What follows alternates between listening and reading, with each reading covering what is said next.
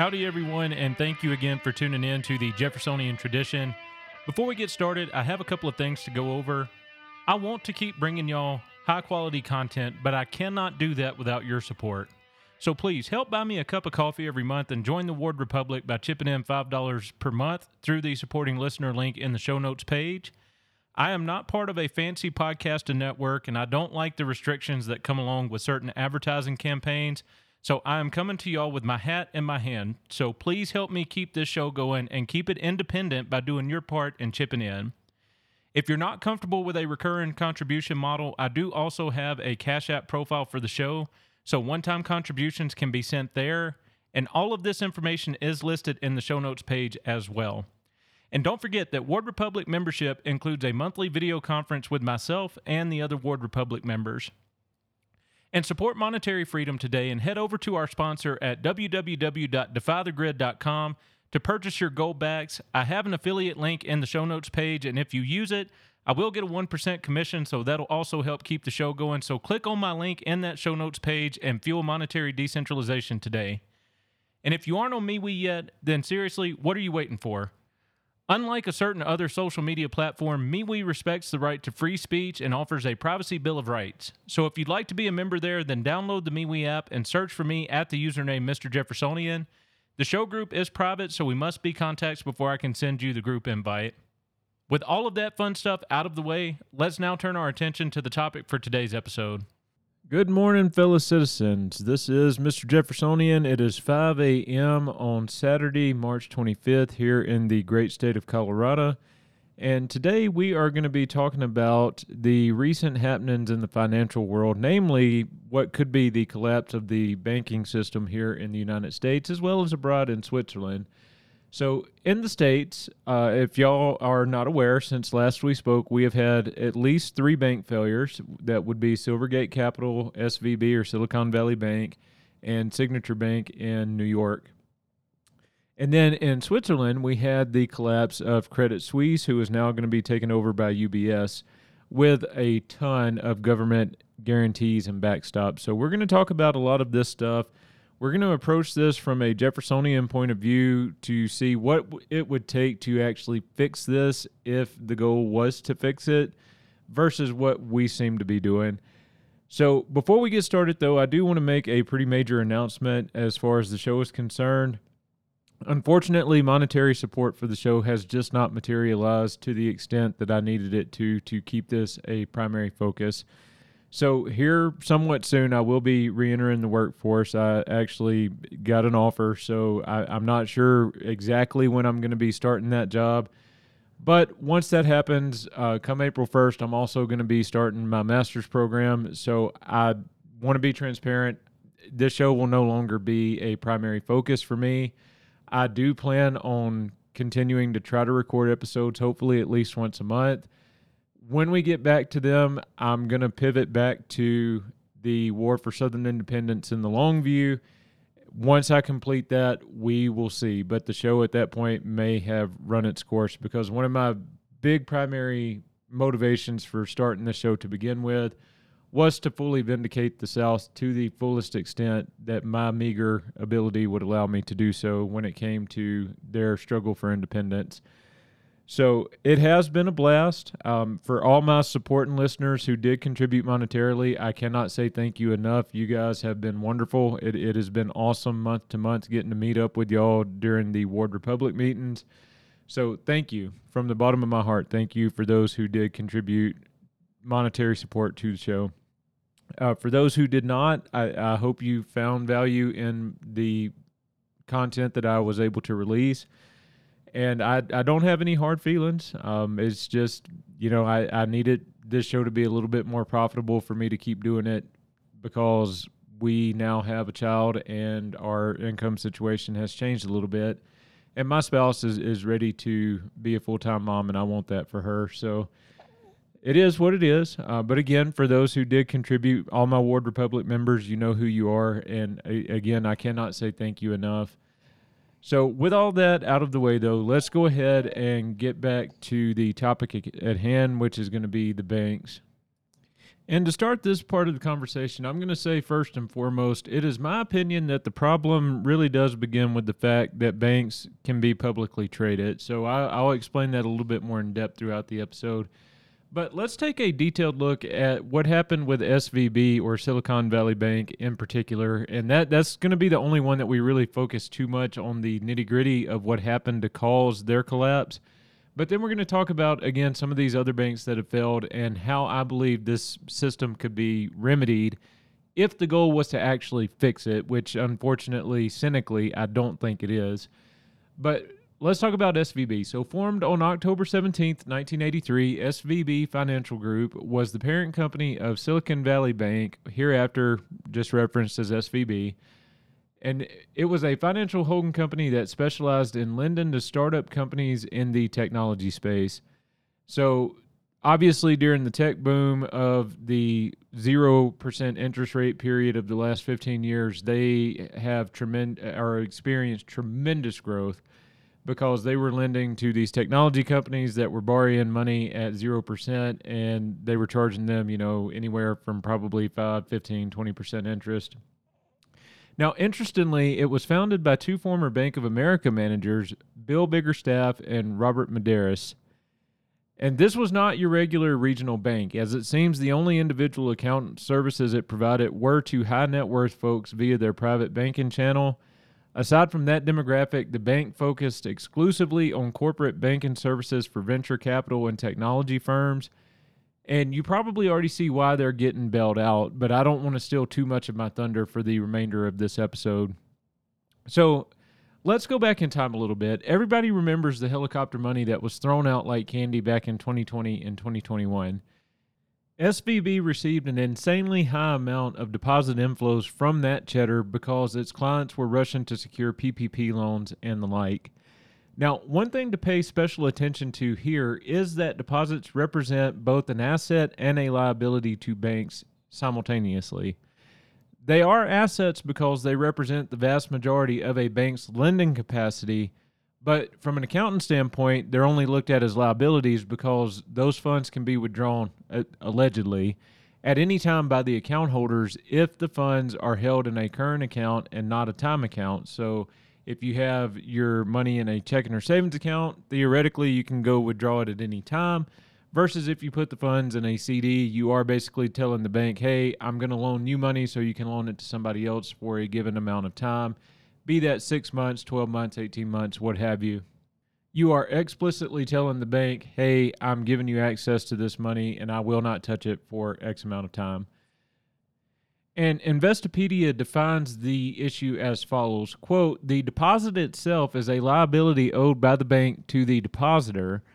Bank deposits refer to this liability rather than to the actual funds that have been deposited.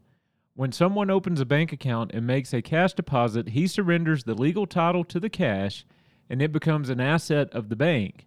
In turn, the account is a liability to the bank. So think about what that means. So from a legal standpoint, I haven't really heard of this in several years, but there was a point in history back around maybe 2014, 2015, where there was a big debate about who actually owned the money in a bank account. Did the bank own the money and they just gave you the right to draw on it, or did you own the money and the bank just had the ability to lend off of it? And I don't know what the full outcome of that is. I can tell you from my perspective, the bank is really just acting as a custodian, and they can lend off of it, but the money is still yours. And this was a big issue back around that 2014, 2015 period because of the bail-ins that were taking place in the Greek banking system. So that was a wild time. That was a very wild time, and it presented a lot of really interesting questions, and in my opinion, really exposes the fraudulent nature of fractional reserve banking. But we're going to look at this too from a libertarian perspective because Murray Rothbard was rock solid on this particular issue, in my opinion. And we can immediately see that banks are operating in a very precarious situation at all times, since the vast majority of their deposits are typically held in those current accounts. Very few people, relatively speaking, now get CDs. And Murray defined this problem as a bank operating in a state of unrealized and constant bankruptcy at any and all times. So the entire system because of this, relies on mass buy-in from depositors. And if you don't have that depositor confidence, you get what's called a bank run, which is it was what happened to SVB, was a good old-fashioned bank run facilitated at warp speed by smartphones, tablets, computers, and all other forms of technology. So you may be thinking, okay, well, Mr. Jeffersonian, they received a huge influx of deposits, but what's the big deal? And I'm glad you asked. With this huge influx of cash, SVB was unable to find profitable outlets to lend out all of it. So instead of them keeping it as liquid cash on their books, they decided to make some investments in long-term government bonds. So while interest rates were swiftly taken down to basically nothing during that 2020 to 2021 period, the bank decided it was going to start buying up billions of these bonds. And they were buying 10-year Treasury notes that were only yielding an average of 1.79% based on the last financial filings that I looked at for them. Now, this caused the value of these 10-year bonds to crater now here in 2022 and 2023, since rates have risen dramatically over the past year to a current 10-year yield of 3.9%. And I think it may have actually even surpassed the 4% threshold by a small amount here in the last couple of weeks. But we have to understand, before we move forward here, we have to understand how bonds work. So when you purchase a bond, you are purchasing a share of debt, be that from the government, a corporation, whatever. You're purchasing a share of debt. And you will get those bonds either at a premium or a discount, depending on what interest rates are doing at the time. So if you're in a period where rates are being lowered and you have bonds on your books currently that have locked in rates of, say, 5%, but now rates have been lowered to 2%, well, your bonds become a lot more valuable because you get a higher rate of return on that money. So those bonds would trade at a premium. But if you're in the reverse situation, where you're in a period of rising interest rates and you have a bond that's yielding, say, in SVB's case, 1.79%, but now you can go out and get 4%, well, your bonds are pretty worthless. So bonds are, they have an inverse relationship with interest rates. If interest rates go up, then the face value of the bond goes down. If interest rates go down, then the face value of the bond goes up. So it's weird to think about that, because on one hand, it shouldn't really matter if you're going to hold those bonds to maturity. You're not really going to lose money. But the big issue comes when you either want to sell them or you're forced to sell them, which is what happened with SVB, because again, then you're getting back a lot less than what you put into it. Now, this situation by itself with SVB buying these bonds wouldn't have been too much of an issue if the bank didn't have to sell the holdings, which we kind of explained that. But a rush of withdrawals from their cash-hungry clientele forced the bank to sell the bonds, and they had to realize a $1.8 billion loss, which they wanted to cover by raising new capital through a huge $2.5 billion stock offering. So let's stop and think about that for a second. So you have this bank who is obviously in trouble as far as liquidity goes. Their solution is, well, we'll just water down the stock and we'll go out and issue all this new equity. And so this became a very vicious cycle, because this loss and proposed shareholder dilution sent the bank's investors into a frenzied fire sale, which became part of that negative feedback loop that spurred more account holders to demand their funds, which culminated with SVB having a cash balance of negative $1 billion and being shut down and taken over by the FDIC on March 10th, 2023. And because of its customer base, more than 85% of SVB's deposits were not covered by FDIC insurance until they were, because the FDIC said, nope, actually, we're going to ignore the statutory limit that we have on deposits, and we're going to cover all of y'all. But more on that in a minute. And thus, the second largest bank failure in U.S. history sent shockwaves through the entire banking system. And we may be just in the beginning stages of the fallout, as almost all regional bank stocks have been absolutely rocked over the past 2 weeks. But let's now start to ask some bigger questions here regarding the nature of banks being publicly owned and traded, and how that basically ensures they will never be allowed to fail and flush out the bad actors. And this section of the episode is going to sound very familiar, because I'm basically going to be using some of the same arguments that we discussed whenever we were talking about the Southern agrarians from Who Owns America. So if you recall those episodes against the corporate form, you're going to hear a lot of overlap here. But I do think we should start this section of the episode with the question, why do companies typically decide to go public? And the answer to that inevitably involves the desire to expand faster or beyond the constraints that organic growth could facilitate. And what I mean by that is, think about what we said with SVB. Their solution was they wanted to just go out and create a whole bunch of brand new shares out of thin air and sell those for $2.5 billion. Now, before we get too far into this, we also need to understand the difference between the primary market and the secondary market when it comes to stocks. So the primary market is when a bank actually underwrites an equity issue, right? So you would have a bank such as SVB. They're not going to underwrite their own sell for the most part. They're going to go to a different bank, maybe like Goldman Sachs in this case, or they could maybe go to JP Morgan, Wells Fargo, whatever. And they're going to say, hey, we want to sell this much in new equity. Will you underwrite our securities? And basically that investment bank will say yay or nay. If they say yes, then what happens is they will underwrite either all or a significant portion of that new equity issue. And they're the ones who actually float the money to the company who's going public or who is doing the round of equity increase. So if Goldman Sachs had been able to do this, then what would have happened is SVB would have gotten the money from Goldman Sachs, and then you as an individual, you're purchasing those shares from Goldman Sachs. You're not actually purchasing the shares from SVB. So that's something that we need to understand. When you invest your money, you are not actually parking money with the company you're investing with because they already got their money from the underwriting bank. When you invest, you're going through the secondary market and you're either getting it from the underwriter if you're an institutional investor, or in reality, you're just buying it from somebody else, some other individual, maybe some pension or hedge fund who's deciding to sell at any given point in time. So if you wanted to go buy a share of Apple, in all likelihood, you might be buying that share from me if I just so happen to be selling a share of Apple at that given point in time. You're not getting it from Apple. You're not parking your money with that company in the secondary market.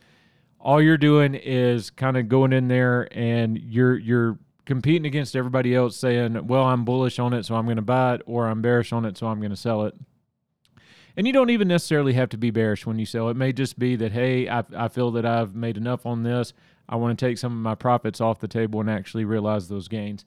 So, but anyway, that's important to understand. These banks or any publicly traded corporation, when they enter the market to do a new round of equity sales, they get their money in the primary market from the bank that underwrites it, and then it's up to that other bank to sell those shares and try to make a profit or try to sell them at a premium.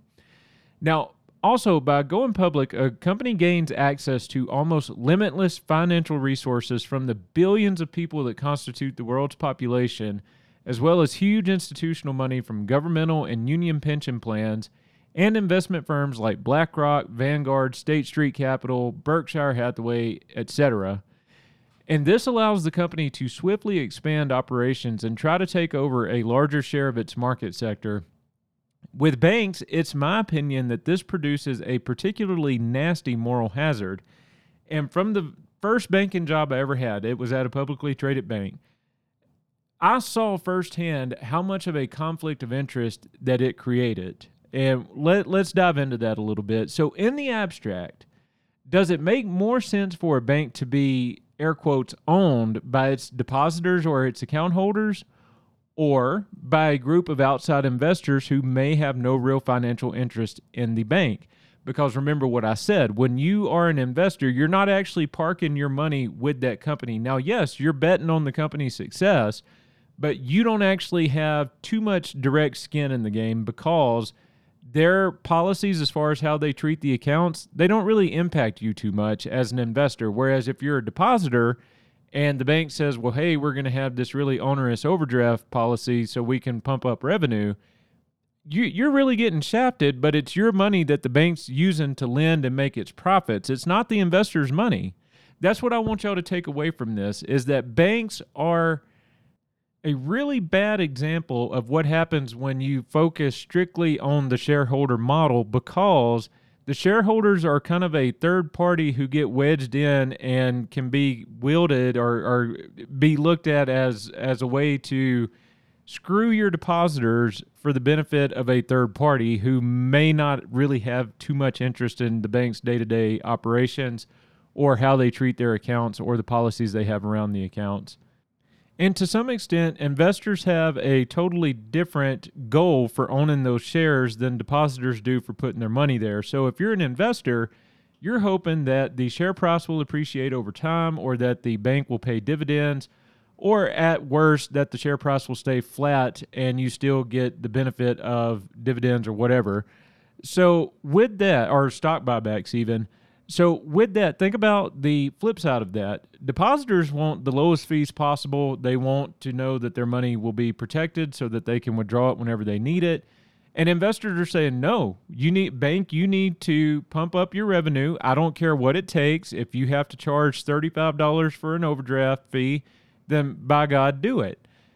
And again, depositors have a completely diametrically opposed position on that. They say, no, we want fees to be as low as possible because we chose you for a reason, bank, and it's our money that you're using to make all these loans that you're using to pay out these dividends to the investors while we're sitting here getting jack shit for interest on these deposits.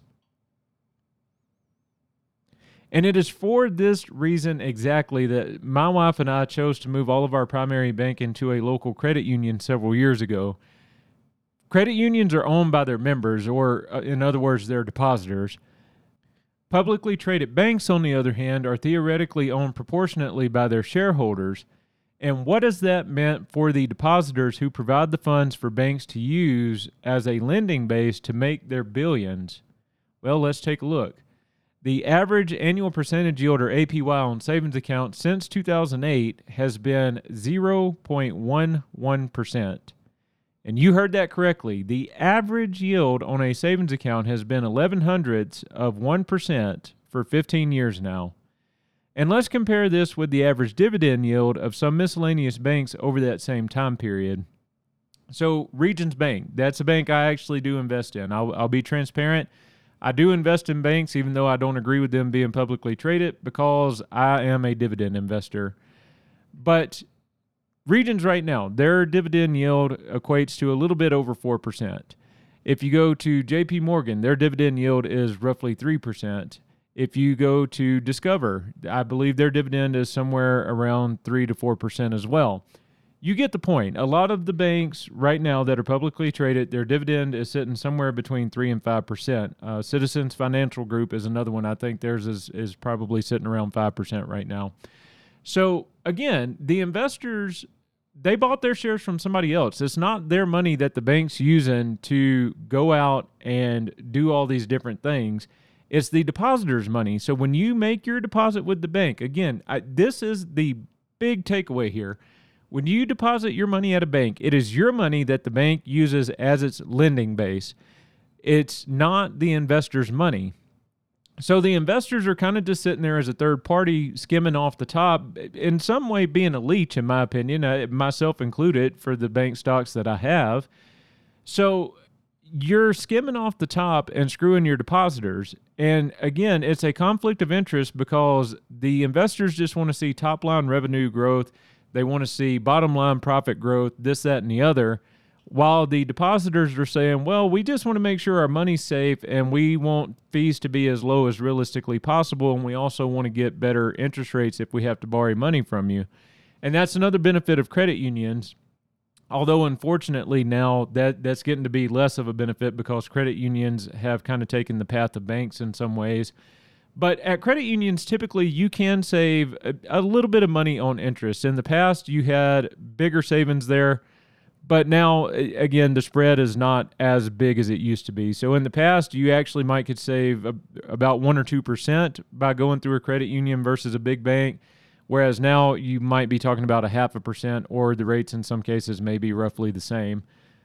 So again, the big takeaway here is that banks give you peanuts for your precious trust of depositing your money there while extending loans and credit cards to you at 10% or more, while some hedge fund or other corporate entity gets the benefit of a 2 to 4% dividend yield from them and enjoys the benefits of the ultra-low corporate borrowing rates of the last 15 years by borrowing your money and charging you an arm and a leg for whatever product or service they're trying to peddle. Because again, when a bank loans out its depositors' money, corporations are inevitably going to get access to some of those funds. So they're borrowing your money, and then those same corporations that are getting the dividends, or the hedge funds that are getting the dividends from your bank, well, then you go and buy their products or services, and they're charging you an arm and a leg and blaming inflation for it. So there's a lot of corruption in this system. And then these same banks have the audacity to claim that their net interest margins are threatened. Folks, again, this is a rotten system all the way down to the core, and we're just really scratching the surface. And let's just look at a couple of the other obvious conflicts of interest here. So again, one thing, and I hate this one's probably the worst in my opinion, is that because the shareholders are acting as that kind of leechy third party, the banks have incentives to nickel and dime account holders to hit revenue goals. So JP Morgan Chase, their overdraft fee policy, $34 per transaction when the account is overdrawn by more than $50. There is a maximum of 3 of those charges per day for a total of $102. So that adds up, because if you have somebody who's poor, and I saw this all the time when I worked in a bank, I saw this all the time.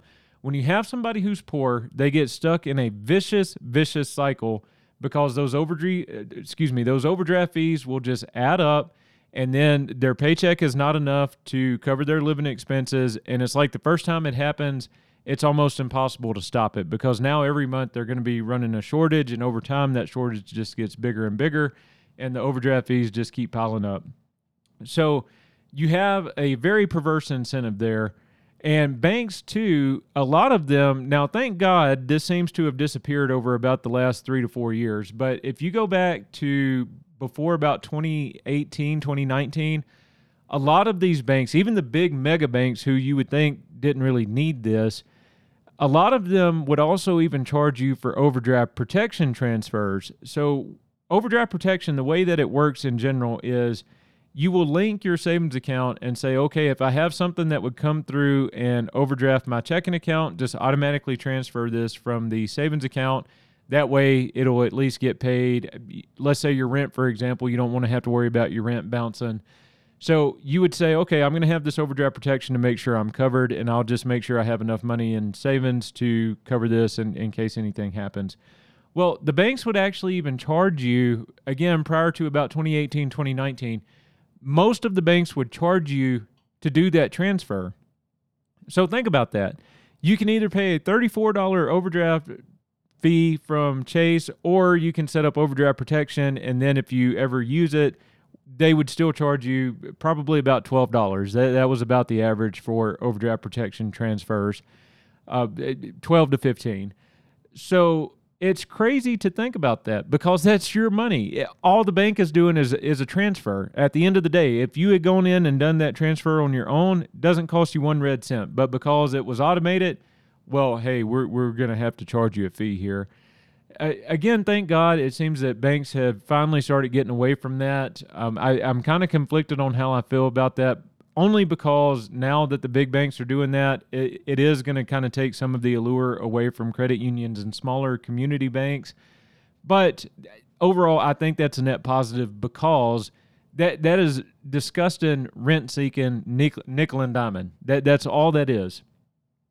Now, another conflict of interest is something we mentioned before: stock buybacks to placate investors versus getting the best rates for your depositors or being able to lower fees for your depositors. So why should a bank be buying back shares of its stock when it could otherwise put that money to use to better the situation for its account holders, again, in the form of lower interest rates or in the form of lower fees? That to me does not make a lot of sense. If they're spending billions on, not even billions, we'll say tens of millions on stock buybacks and tens of millions or hundreds of millions on dividend payments, that all that money should, in my opinion, rightfully have been put back to use for the benefit of the depositors and not really been used for shareholders, my opinion. So how do we fix this? If these are some of the big issues with publicly traded banks, then how do we fix this? And how do we make sure that we're not going to see the government getting involved over and over again to bail out these banks and bail out, in SVB's case, these huge corporate clients? Roku, for example, had all of their operating money tied up with SVB. So we're not talking in this particular case small mom and pop investors. We are talking very sophisticated, not investors, but account holders. We're talking very sophisticated corporate account holders who knew the risk of having that much money tied up in a bank, and yet they're still getting a bailout from the FDIC because the FDIC said, well, we're going to guarantee all these deposits 100% regardless of the balance. So how do we fix it, though? Well, first and foremost, I think every publicly traded bank should be delisted. That would be a start. And if that means that investors don't get anything in return and that bondholders don't get anything in return, honestly, at this point, so be it. And I think then every bank needs to be forcefully restructured to where it basically operates like a credit union, and the bank or the funds are actually owned, or the banks themselves or the institutions are owned by the depositors. Now, with that, you can still have a board. You're still going to have some managerial discretion because the bank does need some responsibility or some authority to act unilaterally to pursue opportunities with those funds, but you make them subject to the sole interest of the depositors, and you just completely eliminate that conflict of interest by having a third party in there with investors. And again, credit unions already do this. Like at a lot of credit unions, when you get your savings account there, they will tell you, well, hey, your dollars represent this many shares. So every dollar basically shows one share. That's how some of them do it. So that, in my opinion, is how you fix this. First, you delist the publicly traded banks and you make them subject to the control of their depositors. Or in the event that it's a small bank that's family owned, then fine. They have every right, if they are the ones who put up the initial capital for the bank to be successful, then sure, they should have more authority than their depositors. But in every other case where you don't have that and you just have banks that have gotten so big, you turn them over to sole control of their depositors, and then you outlaw fractional reserve banking, and that needs to start with the states. I don't think the states have the backbone to do it, unfortunately, but we damn sure know that the federal government's not going to do anything about that. So I would love to see the states stand up and say, henceforth in the state of Kentucky and the state of Ohio and the state of California, wherever, you will not perform or engage in fractional reserve banking because it is fraud. And this is where libertarians still just, some of them at least, they can't seem to get it through their thick skulls that fractional reserve banking at all times is fraud. Even if you disclose what you're doing up front, it is still fraud. If you give me $100 and then I turn around and lend out that $100 and you come back to me to claim your money and I don't have it, it's fraud. That's all it is. And it's a huge inflationary mechanism within the modern American economy, because you can turn with a 0% reserve requirement, you can actually turn one single $100 deposit into $1,000 of new money by the time it works its way through the system. That's what's known as the multiplier effect. So think about that. If private so-called banks can turn $100 of loan money into $1,000 of new money, think about the effect of that when you start talking about these big commercial deals that get up into the millions of dollars, if not hundreds of millions of dollars. Think about the impact that has. It's highly inflationary. So if you were ever going to be serious about trying to crush inflation, yeah, government policy needs to change as far as spending and debt is concerned, but you're also going to have to eliminate fractional reserve banking because private banks themselves can pump up the money supply by a factor of 10 if they're not required to keep anything on reserve, which for current accounts or demand accounts, that's the current reserve ratio set by the Federal Reserve. It's a terrible system. So the way to address that, in my opinion, is you go to a full reserve system based on time deposits, based completely on time deposits.